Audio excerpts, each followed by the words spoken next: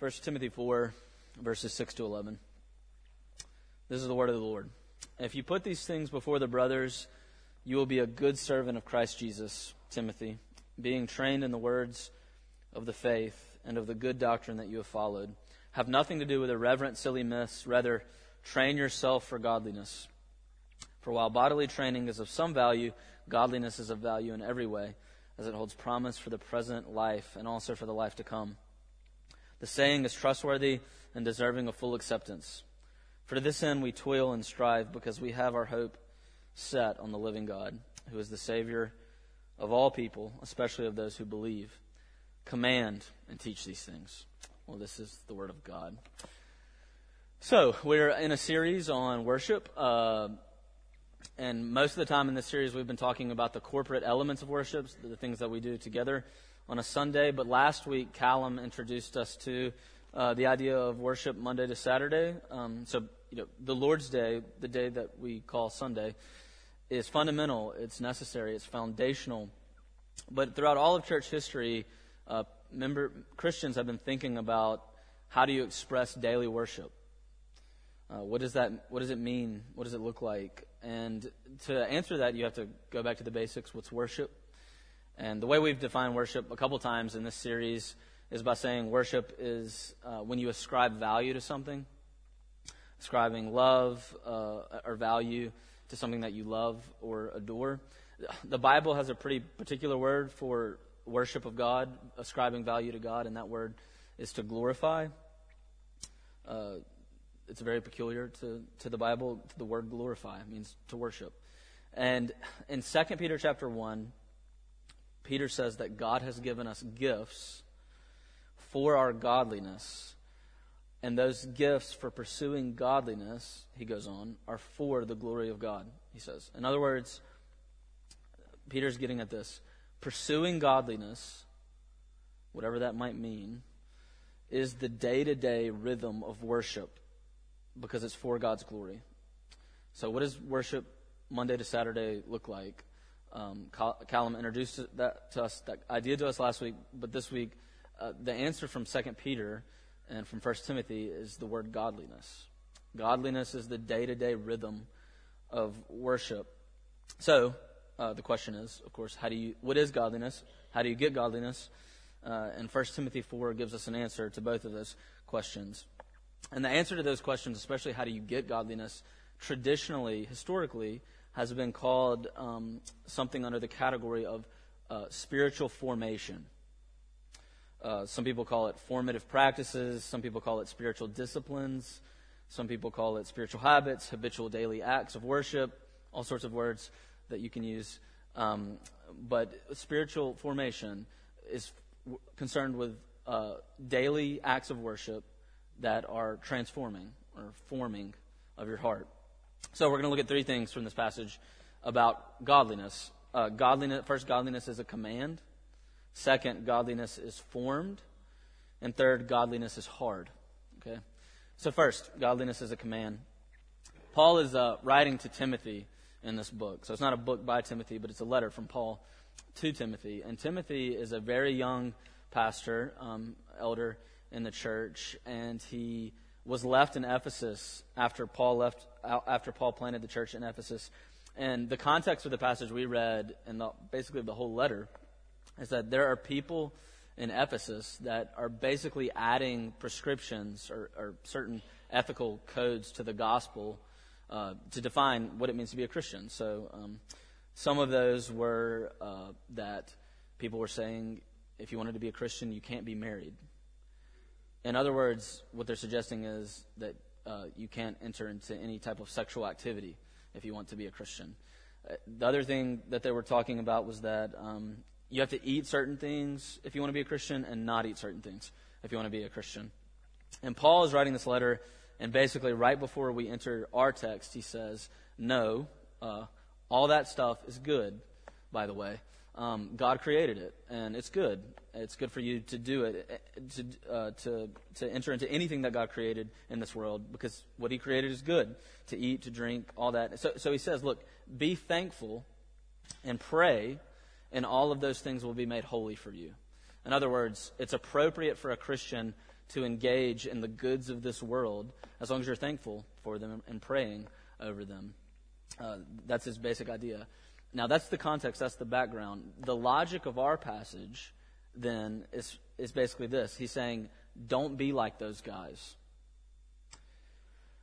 Because the guys that are teaching that kind of stuff, who are going around the local church and saying, if you want to be a real Christian, you got to do this and this and this, those guys don't have godliness.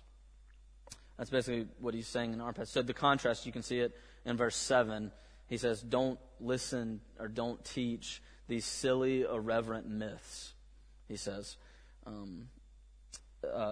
Instead, in the next, train yourself in godliness. Or in other words, he's talking about doctrinal discernment, the ability to know what's true and what's false, and the ability to do good, to know how to act versus how to not act.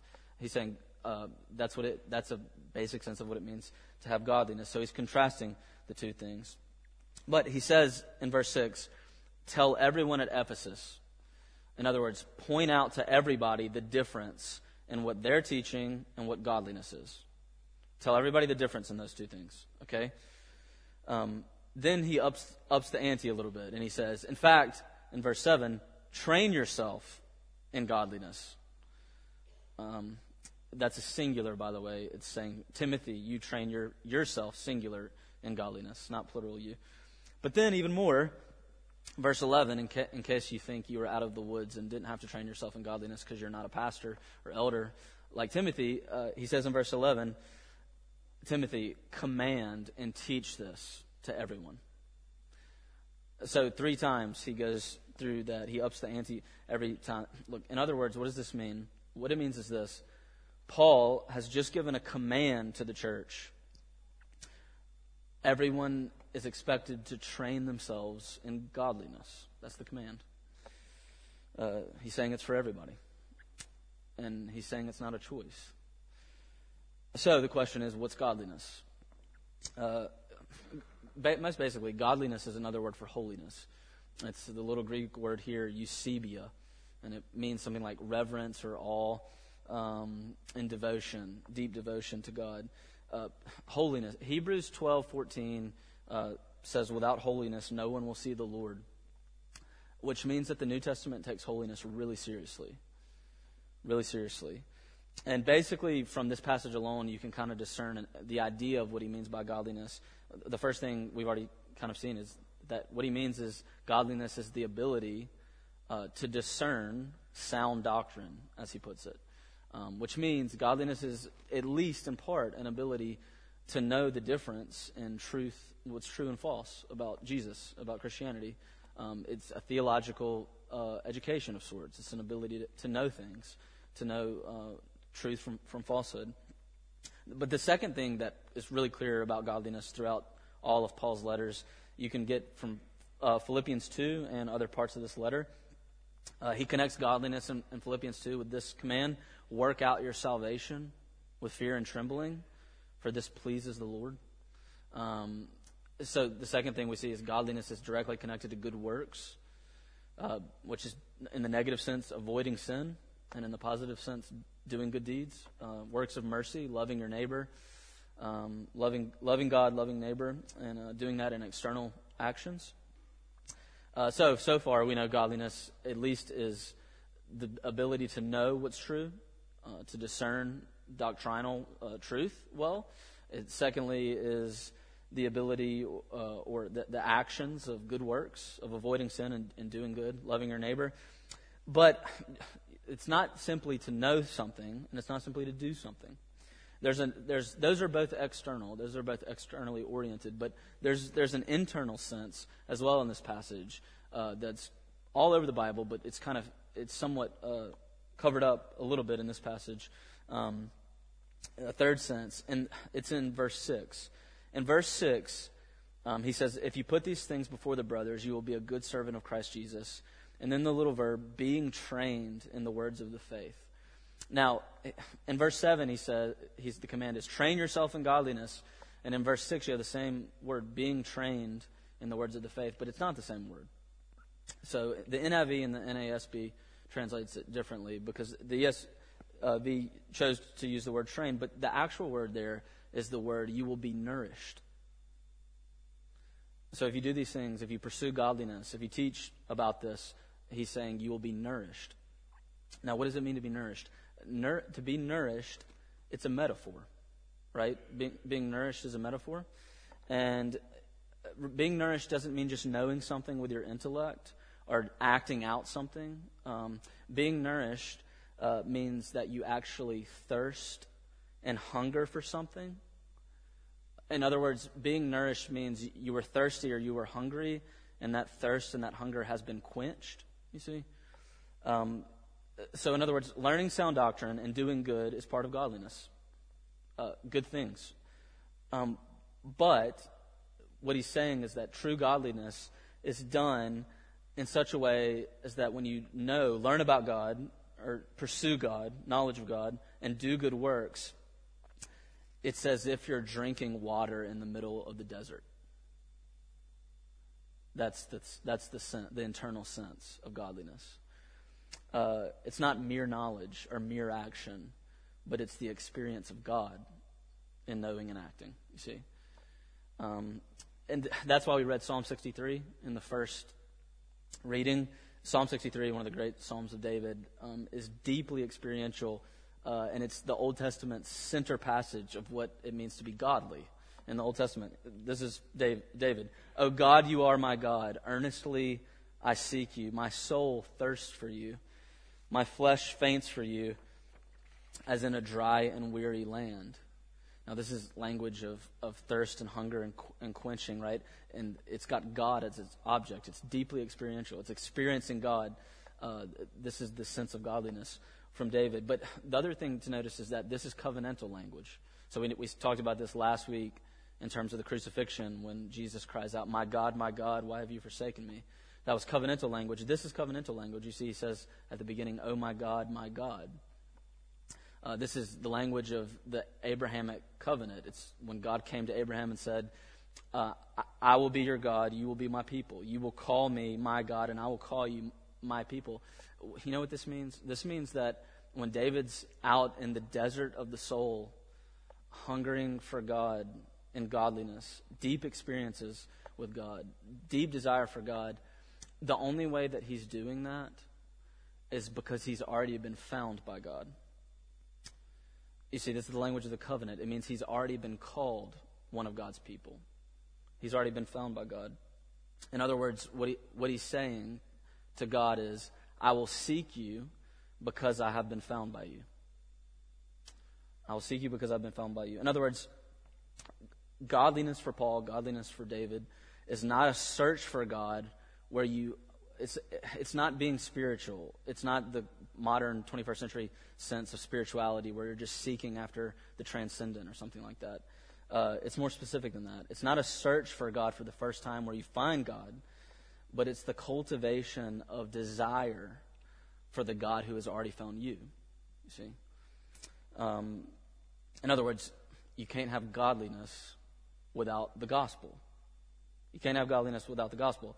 And that's why in our passage in 1 Timothy, right before he says, "Timothy and all the people, train yourself in godliness," he mentions in just the passage before that, in chapter 3, verse 16, he talks about the mystery of godliness.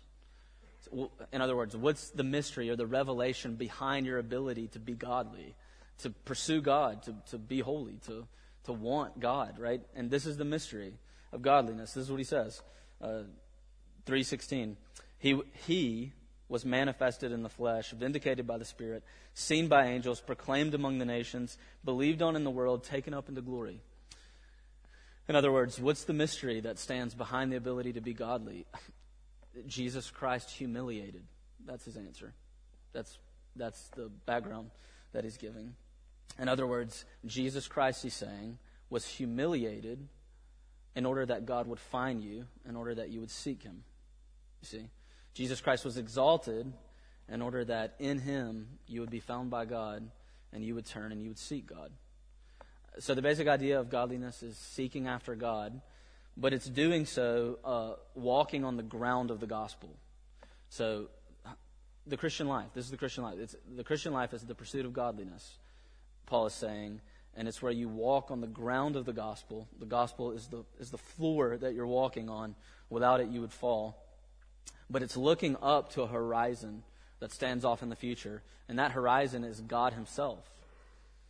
You see, godliness is not just a knowing things about God. It's not simply doing good deeds, but what he's saying is that in both knowing and doing, you're deeply desiring, hungering and thirsting, that God is the only thing that can satisfy, that can nourish the thirst and the hunger that you feel deep down in the pit of your stomach. That's how he's describing godliness. Now, are you hungry? Are you thirsty? Are you hungry or are you thirsty for God? I mean, one of the deep evidences of being found by God is being hungry and thirsty for God. It's what the text is teaching here. I mean, it's do you desire Him? Do you desire Him? But even if you feel God is cold and absent, and your heart is far from Him, does it bother you at all? Does it hurt? Do you want Him back? Do you want Him back? This too means you're seeking godliness. The simple desire for Him, even if He's cold, even if He's distant, even if it feels like He's far off. So the question then becomes, how do we get there? How do we get there? How do we develop desire for God? How do we get to that horizon? And that brings us to the second point. The second point is this: godliness is formed. Godliness is formed. In other words, the gospel is not something you do, but something done for you. Christ for you. But godliness is something you do. Godliness is something you do. Something you pursue. Something you have to be trained in. It works out by the Spirit, but it is something that you do, that you engage in. How do we become people who want God, who worship Monday to Saturday, and our affections for God? And the answer throughout all of church history, through all the great theologians and our confessions and things like that, is that we do have to work at it. Walking on the ground of the gospel, not legalism, but we have to work at it. Now, what is it? So the word in this passage that points us to that is the word train in verse 7. Train yourself in godliness. This is something you're being called to act on, right? What does the word train mean? What does it mean to train in godliness? Now, you know this Greek word. The Greek word is gymnasio, gymnasio. It's the derivative. It's the root word for the word we get gym or gymnasium from, right, today. And what do you do at a gym? What do you do at a gymnasium, right? You train. You work out. This morning, I was publicly shamed for being an advocate of CrossFit by our dear brother and leader. I'm just kidding. But tonight I'm vindicated, right? Because train, gymnasia, there it is. Seriously though, in verse 9, in verse 8, he couldn't make it any clearer. In verse 8, verse 8 is a proverb. He says, "For while bodily training is of some value, godliness is of value in every way, as it holds promise for the present life and also the life to come." Now, this is a proverb from the first century. While bodily training is of some value, and different words have been used in the proverb and other Greek texts, godliness is of value in every way. He's quoting there from a kind of a proverbial saying that was floating around at the time. And what he's saying is this: athletics, which requires daily practices, is valuable. Training your body, he's saying, is valuable. It's got some value to it. But training in godliness, same word, gymnasio, is of much more value, because while the former is just pertaining to your physical body, which will die eventually, godliness extends beyond the grave. It goes beyond death. It's of much more value than simple physical training. That's what he's saying. So you can see, I mean, Paul draws very strikingly that training in righteousness or godliness has a relationship to the way you would train your body at the gym. And what he's saying is this: he's talking about daily, habitual spiritual practices. that we're called to. Now, Callum hinted at this last week because our word for godliness here is the word I just mentioned, eusebia. But a lot of times you'll see the word eusebia just translated as worship, and it can be translated just as worship. But there are all sorts of different words that can be translated worship in Greek. And in English, we only have one word that really means worship, and it's worship. But in Greek, there's all sorts of them. And here you get eusebia, which means something more like deep desire for God, awe and reverence and devotion to God. But Callum pointed out last week another word in Romans 12:1, where Paul says, present your bodies as a living sacrifice. This is your spiritual form of worship, right? And that's a different word. It's not eusebia, but it's the word latria. And the word latria, and Callum pointed this out, is a word that comes from the Old Testament idea of the practices of a priest. When a priest goes into the temple and he performs daily practices, he has to light the candles, he has to do the sacrifices, he has to cook, he has to do all sorts of things. That's the word latria. In other words, these are the daily sacrifices of praise, is the word that's been adopted, that a priest was called to. Daily practices, you see. And what Paul is saying is that now you're a priest. If you're in Christ, you're a priest, and you've also been called to daily sacrifices of praise. That's what he's saying. Now, they're not the same thing as the priests of the Old Covenant. Yours are completely different. Jesus has made, he's put away that type of priesthood.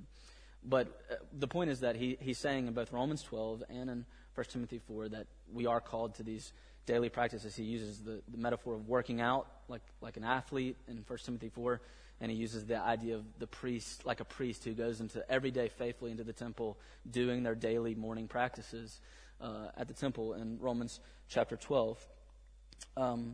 So, of course, the question that we're throwing back again, how? What are these practices? What does the Bible teach us about what this looks like? How do we shape our desire for God in specific ways, and what do these practices look like? These new covenant priestly practices. Well, look, the answer is simple, really. I mean, it's the same thing every preacher always says. It's a duh kind of an answer, but prayer and Scripture, right? Prayer and Scripture. That's the new covenant, the New Testament formula. But when you attach prayer and Scripture reading to godliness, it takes on a slightly different form than what we might be used to normally. Because when you attach it to godliness, prayer is not prayer for the sake of godliness, for deep desire for God. It's not simply petitionary prayer. So it's not just prayer that's prayer for me's prayer, things for me. It's more prayer that enjoys God in prayer, that rests in God while you pray. In other words, it's prayer that's reflective and meditative on God's person, on who He is and what He's done, on His great and mighty works. It's prayer that really seeks to ask God to enjoy God.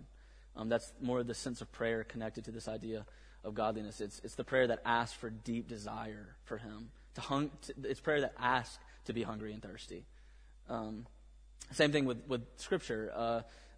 Tons of the church fathers and our fathers and mothers and brothers and sisters in the faith before us have all reflected on this a lot. And one of the things you see pretty consistent throughout church history is that Scripture reading as a formative practice of training in godliness takes on more of the sense of Scripture reading as prayer than it does simply Scripture reading as information gathering. So it's not simply Scripture reading that's there for content, to learn what happened and what this might mean and all this. There is a time and place for that. And of course, we're doing some of that now.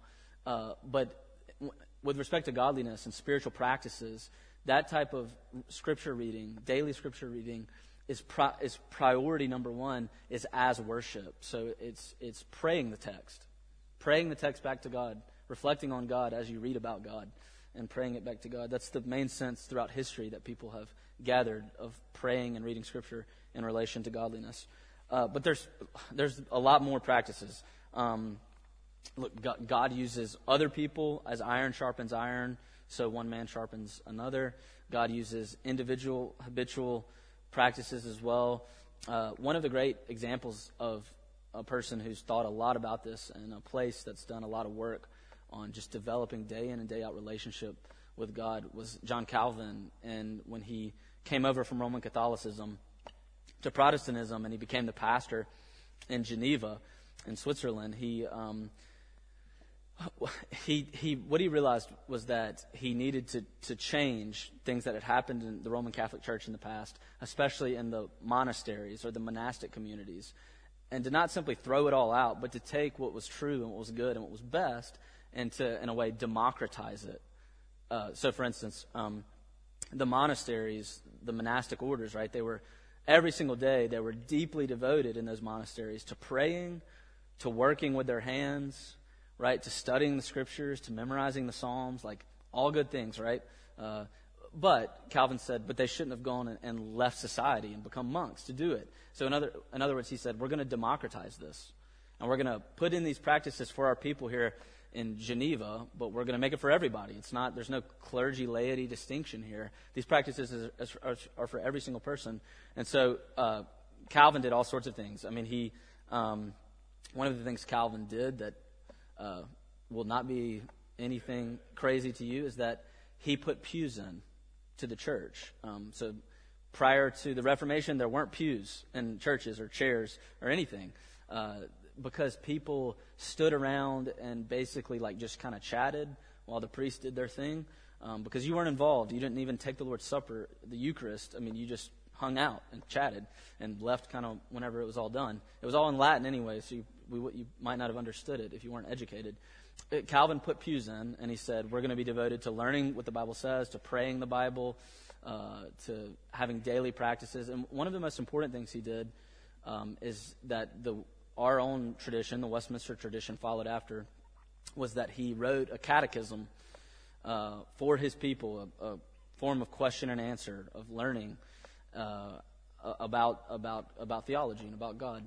And in the catechism, he also put in what's called a daily office, which is kind of an older way of saying a daily program for prayer and Bible study, and that they distributed to everybody in the city. And in the daily office, it wasn't super programmatic, but it just had suggestions. It said things like, pray 5 times a day, pray when you wake up, pray at every meal, pray the Lord's Prayer and your own prayer in the morning while you read the Bible, that kind of a thing. So that was Calvin's daily office. But following on from Calvin's tradition, tons of people have developed this kind of a thing. One of the most famous, and I'll just list a couple resources here because I can't exposit all these different practices that I'm about to list. That would take a whole series. But this is just an introduction. Don Whitney is probably the most famous theologian today and pastor that's reflected on developing as a person who is spiritually disciplined. So he has a book called Spiritual Disciplines. And here's all the things that he lists that he sees in the New Testament of spiritual disciplinary practices or spiritual formation practices. Bible reading, prayer. There's a chapter on each of these. Bible reading, prayer, praying the Bible, worship, corporate, individual, and family worship, purposeful evangelism, mercy, acts of service in the church, stewardship with all sorts of different resources, not just money, fasting, silence and solitude, journaling and writing, education, learning or biblical and doctrinal development, and catechesis. And other people that have talked a lot about this, you can go to St. Augustine and his Confessions. Jonathan Edwards' Religious Affections is a great book to look at. But in the modern world, easier is Don Whitney, Spiritual Disciplines, or Eugene Peterson, also very helpful. The point is this: there's no one right way. There's no one right way. That was one of the things that the Reformers were upset about, is that there's no one right way to live godliness and to develop, train in godliness day to day. But the text here, 1 Timothy 4, gives a command, and it says that you must pursue it. You must walk down the road of spiritual disciplines. Okay, so last point, and very brief. Godliness is hard, and I'll just be brief here. So we have to train godliness. We see this from Paul in verse 10. He says, we toil, we labor, we suffer, we strive. Why? Because this is eternally valuable, he says. Eugene Peterson, in one of his books, he puts the whole kind of picture we've been painting this way. The person who looks for quick results in the seed planting of well-doing and godliness will be disappointed. If I want potatoes for dinner tomorrow, it will do me little good to go out and plant potatoes in my garden tonight. There are long stretches of darkness and invisibility and silence that separate planting from reaping. During the stretches of waiting, there is cultivating and weeding and nurturing and planting still of other seeds. In other words, he's saying that there's a cultivating and deep desire for God requires deep commitment to long-term spiritual practices for the Christian. That's part of the Christian life. That's what he's saying. So a few aspects of practical advice about this, very briefly. And these are things I've culled from other people just this week, just from reading different guys on this. First, Jesus Christ died for us. So that means you don't have to hold on to guilt about not pursuing godliness in your day-to-day life. You don't have to hold on to that guilt. Jesus killed it on the cross. He crucified it. But he's calling us to indeed confess and repent of ways that we've neglected this aspect of the Christian life and to change. The second thing is this, and very briefly, the day in and day out habits of spirituality, of pursuing this stuff, is not, we want to go completely different from what they did in monasticism. We want to say that doing this is helpful for us to be subversive in the culture that we exist in. In other words, what it means to be a subversive Christian is that in your daily life, you enter into the world, you go to work, you're hanging out with your neighbors, whatever, and you're taking on what Eugene Peterson calls the coloration of the culture. In other words, you take on some of the color of the culture. But he's saying, while if you lose the coloration of the culture, if you stop entering into culture and spending time with people that aren't like you in culture, then you lose effectiveness in ministry.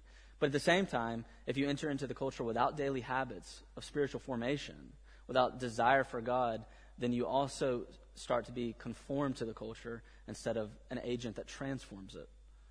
You see, so in other words, he's saying daily spiritual habits, growing in godliness, training yourself in godliness, is one of the primary ways that we become culture subverters. In other words, showing people another way in the cultures we exist in, a way of truth, a way of life, the way of the cross and the resurrection.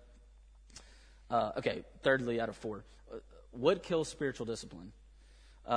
Very briefly, what kills spiritual disciplines?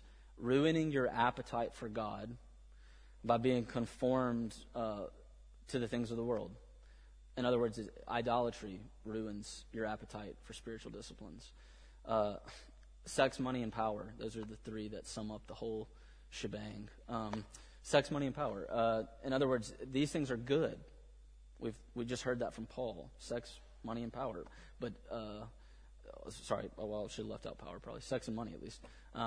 These things are good things, but they give you highs. But if they become ultimate, they'll ruin your appetite. They'll become things that you hunger and thirst for ultimately, and that ruins that makes it very difficult to have deep desire for God as ultimate.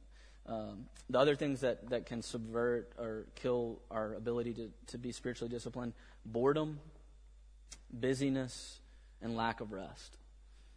So if you're pretty idle and pretty bored in life, oftentimes it's hard to do anything when you're bored.